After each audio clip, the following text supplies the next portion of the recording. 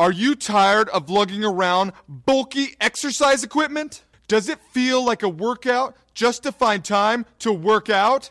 Come on! Mikey Fresh here with a new workout guaranteed to work your core more than any other product on the market today. Introducing Anytime Core, the only workout program that works your core wherever you go. Like in the office, at home, or just hanging out with friends. With Anytime Core, the world is your gym. Yeah, my program includes 10 DVDs with 500 unique moves, including the Big Spender, the Professional Squat, and the Stop Sign Sit-Up. With Anytime Core, say goodbye to messy powders, expensive creams that just don't work, and enjoy the freedom to get your burn on wherever you go. Like at the dentist, at the park, even in your car. All the workouts at Anytime Core are totally customizable, allowing you to make each move as easy or as difficult as you want. With Anytime Core, your next workout could be staring you right in the face. So lose a few pounds, fit into those old jeans again, and find the confidence that you've been looking for. I've tried pills, I've tried the gym, I've tried body wraps, but nothing's done it for me like Anytime Core. This is me at my cousin's birthday party 3 months ago. How embarrassing. But thanks to Anytime Core, I got the BOD just for me. Whatever your motivation is, Anytime Core will get you the bod you've always wanted. But wait, there's more. If you call in the next 10 minutes, we'll throw in a copy of our new DVDs, Anytime Mom or Anytime Dad, which includes the Freezer Burn, Daycare Dip, and the Minivan Twist. With Anytime Core, I can really feel the burn. Anytime Core got me back in the game. Thanks, Anytime Core. Thanks, Anytime Core. Thanks, Anytime Core. Anytime Core, the way to train your core anytime. I love it. I love it. Anytime Core. Who needs P90X, right? Who needs Body Fit or CrossFit or Body by Jake? Whatever happened to Jake, the ponytail guy? I don't know what happened to that guy. But many of you guys are into exercising, and all the rage today is to exercise the core, right? I mean, we know this. The core is important. I'm told that the core helps you with coordination, it helps you with balance, it helps you with endurance, it'll actually help you breathe better. I'm even told that when you exercise the core, it helps the brain communicate with the body better, more efficiently. And that's great if you're a basketball player or if you're a mom with toddlers, you know, you're twisting and turning, that's a good thing to have. And so it makes sense to exercise the core. You actually have a muscle that goes around your waist called the TVA muscle. And it supports all your structures, including your lower back. So if you have a bad lower back, it's important to work the core. In fact, if the core is weak, then the body will be fragile. It just makes sense to work the core. But there is another core, you know. I don't know if you know this, but there's a deeper core. There's actually a core that affects all of life. And so it would make sense to work those muscles. To work those muscles in life that help us have balance and coordination when life throws curveballs at us and twists and turns. To help us have endurance when we feel like we can't face another insurmountable day. The kind of core work in our life that helps us to get up and face another challenging day or to recover after long seasons in life. It just makes sense to work that core, because if that core is fragile, then all of life will be fragile. Christianity, at its very core, the very essence of the Christian faith, was never meant to be some sort of cold, rigid religion. It was never meant to be judgmentalism or manipulation or control. It's never meant to be behavior modification. Just if I do the right things and I don't do the wrong things, that's never what Christianity was meant to be. Following after Jesus was always meant to be a journey of faith, of hope, and of love. This is the Christian faith at its very core. And we all need faith, hope, and love, right? I mean, we need faith because we look into the future and it's sort of a fog. The Apostle Paul in the Bible writes that one day we'll see face to face. One day we'll see clearly, but right now we only see in part. We only know in part. We need faith. And we all need hope because hope is that light. It's that light in a dark tunnel where we don't think we can get through another day. Hope is what keeps us from going from discouragement to depression to despair. We need hope in life. And we all need love because we were made to love. We were created to love and be loved. And love makes everything better. Isn't this why you exercise? Those of you that are getting older and you're trying to keep your body in shape, you don't even like it, but you'll discipline yourself because you want to live a better life. We exercise the core of Christianity, faith, hope, and love, because we know that it makes life better. Our senior pastor, our lead pastor, Brad Franklin, isn't here with us this morning. I think it's the first time in 25 years he hasn't been at an Easter service at Lakeside. And he's been working out his core of faith, hope, and love. He's been on this journey. Some of you have followed his blog, Benediction. You can find a link to it on our website. And he's been journaling, and it's been beautiful. On Thursday afternoon, he called me and he walked me through the last moments that he had with his mom as him and his siblings and his wife Donna have been on this journey to see her pass on into glory. And one of the reasons why it's been such a powerful thing is because he's been working out faith, hope, and love for years. We all need to have a strong core. And so we're going to be in this series. It's a little mini-series for the next 3 weeks, and we want you to be here. We encourage you to come back because we're going to unpack these things. What does it mean to live with faith? What does faith do for us? What does it mean to live with hope and to live a life of love? And today, we simply begin with faith because that's where it all starts, right? With a step of faith. And so if you have a Bible, if you have a smartphone, there might be a Bible around you. I want to encourage you to turn to the book of John in the New Testament, John chapter 11.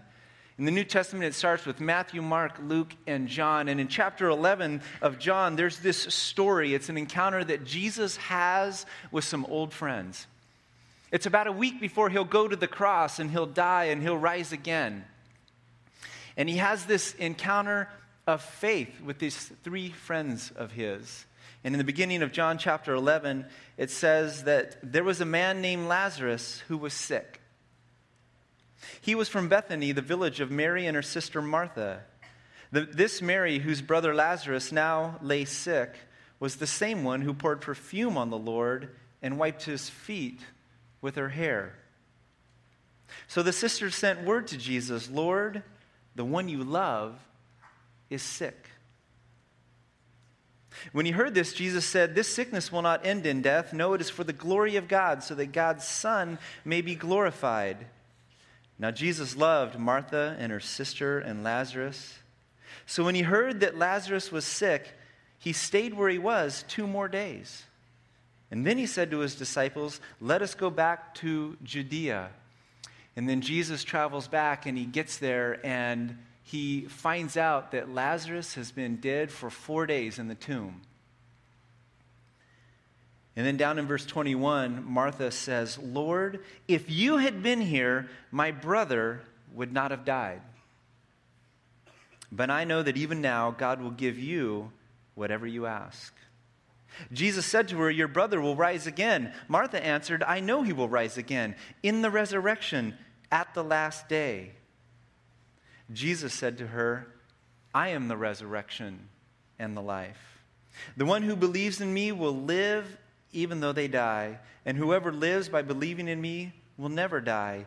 Do you believe this?" "Yes, Lord," she replied. "I believe that you are the Messiah, the Son of God who is to come into the world." And then down in verse 32, it's her sister Mary's turn. When Mary reached the place where Jesus was and saw him, she fell at his feet and said, "Lord, if you had been here, my brother would not have died." When Jesus saw her weeping, and the Jews who had come along with her also weeping, he was deeply moved in spirit and troubled. "Where have you laid him?" he asked. "Come and see, Lord," they replied. Jesus wept.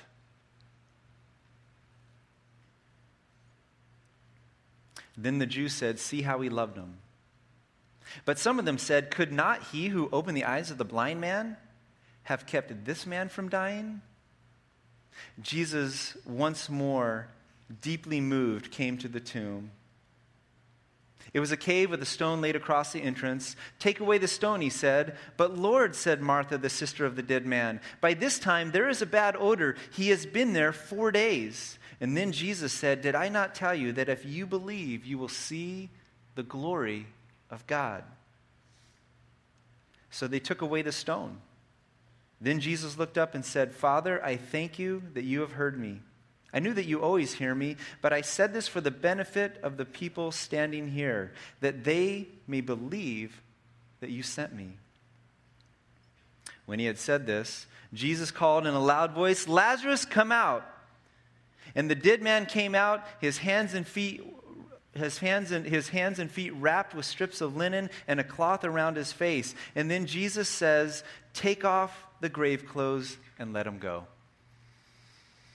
And later on in the narrative, we see that some will believe and some don't. And then 6 days later, Jesus will go to the cross. He will die, and on the third day, he will rise again. And now for 2,000 years, people have been placing their faith and their trust and their lives in the hands of this same Jesus. And because Jesus is alive, we can have a life of faith, of hope, and of love. I just want to share 3 simple observations from this narrative this morning about faith. And the first one is this. It's that faith helps us endure unfulfilled expectations. Isn't life filled with expectations that go unfulfilled? I mean, isn't that the way it is? Proverbs, a book in the Bible, says that hope deferred makes the heart sick. And we know what that's like, right? I mean, we have expectations in life. It says here in this narrative that Martha and Mary and Lazarus were loved by Jesus. And now Lazarus is sick to the point of death. And so they send word to Jesus, but he doesn't come. And they can't figure out why. "Lord, if you had been here, our brother would not have died." It's one of those contradictions of life. It's one of those things that we face at times where we say, "Why, God? Why now? Why me? And why this?" And we struggle to answer the question. This is normal and true because we all have expectations in life. And there's almost nothing more painful than an unfulfilled expectation. They're all over life. You had them when you got married, if you're married. I mean, you know what it's like. You meet somebody, you fall in love, and you get engaged, you go to the altar, and you have this dream of a life together. But also often in our culture today, the marriage breaks. And even when couples stay together, one couple will often say, "Man, this he hasn't changed at all. He's the same guy. I expected him to change." And then the other person will say, "She's the same she was when I married her. I thought that she would change too." And then maybe they'll say, "Oh my goodness, you've changed so much. You're not the person that I married." I mean, you know what that's like. To have expectations and dreams. We have them with our kids, those little bundles of joy, those little packages of potential. But anybody that has teenagers realizes that you have to adjust your expectations sometimes, right? I mean, this is the way life rolls. We have expectations with our jobs. We have them with our friends, where we're going to live. We even have them in our places of worship. Life is filled with them. About 6 or 7 years ago, I moved my family from right outside of Boulder, Colorado, down to Austin, Texas. And we had been laid off, and we were about to lose our house, and money was tight. Some of you know that story.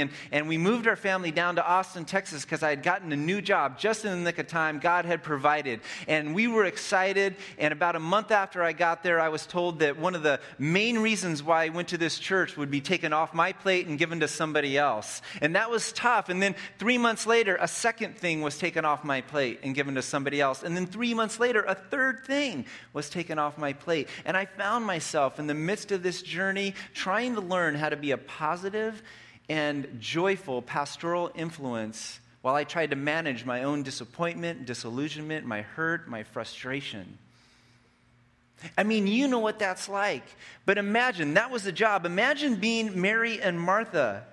The disappointment that they must have had. They had seen Jesus do so much for others. When is it going to be my turn, Lord? What about us?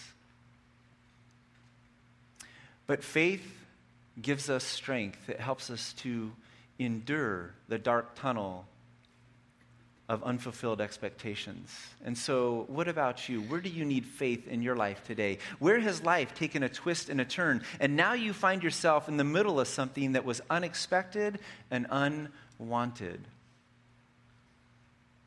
One of the authors of the Bible says that faith is the assurance of things hoped for and the conviction of things not seen. I love that, the assurance of things hoped for. Faith is something that gives us this supernatural comfort for our heart. It gives us the ability, the conviction of things that aren't yet seen. It gives us the ability to move into action, into that fog when we don't think we can take another step. It's what helps the people of God walk by faith and not by sight, because this is the way God's people have always had to walk, by faith and not by sight. And so the question is, do you know this kind of faith? The kind that helps you endure, the kind that helps you to thrive. I believe that Martha knew it. I believe that she knew it because she says, I know that even now God will give you whatever you ask. And we see her putting her faith in Jesus, and she even surrenders to his will. There's something that she starts to understand about the authority of Jesus. She says, whatever you ask, Jesus, and she puts her faith not in a philosophy, not in some sort of cold-hearted religion. She puts her faith in a person, the person of Jesus. And because of Easter, because Jesus is alive, you and I can have that same faith, a living faith, a faith that helps us endure unfulfilled expectations. That's number one. Here's number two. Faith helps us to endure, or helps us to enter a new life right now. It helps us to enter new life here, today, right now. When Jesus says that your brother will rise again, Martha agrees. Oh yeah, I know he'll rise again. On the last day, at the end of the story, she believed, like all good Orthodox Jews at the time, except for maybe the Sadducees, believed that one day, at the very end of it all, that God would return, and that he would be king, and that he would set all things right. They believed the Hebrew scriptures like Isaiah chapter 11 that says, justice will cover the earth as the waters cover the sea. How do the waters cover the sea? The waters are the sea. They looked forward to this one time, this time in the future that's talked about in Isaiah 65 and Isaiah 66 that says that all things will be set right, that there will be a new cosmos and a new earth, and things like ugliness and injustice and pain will cease, while things like beauty and joy, those things will thrive.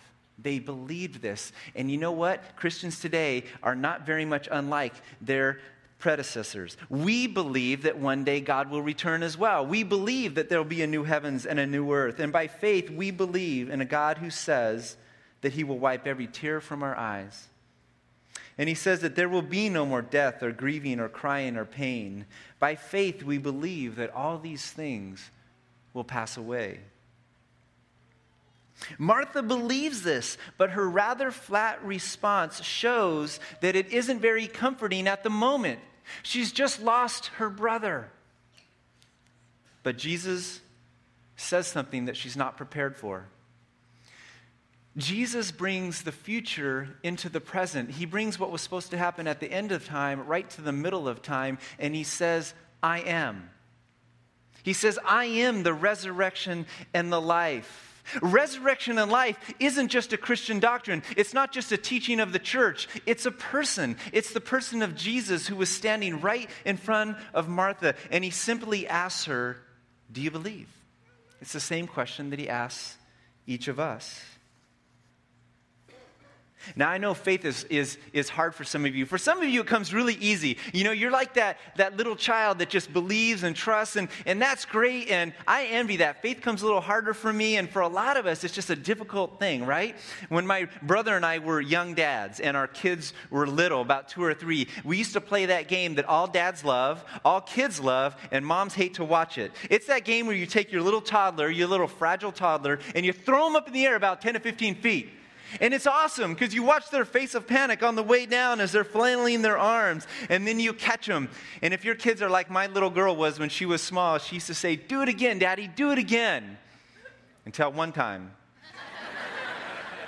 I threw her up in the air, and I guess I was throwing her too high because she panicked a little bit, and she grabbed my shirt, and her legs flew over my head, and I guess I had a pretty strong core back then, because I reached over and I grabbed her just in the nick of time, and I looked over at my wife, and she was disappointed in me.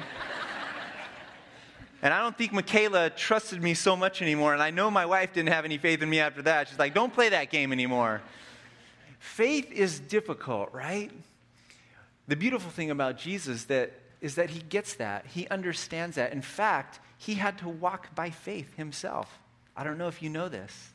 On the earth, in his journey, he had to entrust himself to the Father. And it got to the point where right before he went to the cross, he was in the garden praying. And the book of Luke says that he was so stressed, he was in such agony that he sweat, as it were, drops of blood. But even then, he took that step of faith with his own Father, and he said, "Your will be done, not mine." And then he went to the cross for you and for me. He understands. He weeps because his friend is dead. He's troubled in spirit. That's one of those rare times in the Bible. I mean, you can trust your English translation, but that's one of those times. It's almost like, you know, when you speak a foreign language and you're trying to translate some things and there's just not a great translation for it, and so you just got to kind of translate the mood. That's what that is right there. When it says that he was deeply moved and troubled in spirit, it's as though he was just frustrated. He was angry at the brokenness of this world. He was just, man, what is wrong with this place? And he realizes what that's like for you and for me, to be broken, to have relationships that are broken, to be broken in and of ourselves. And so he gets that faith is difficult.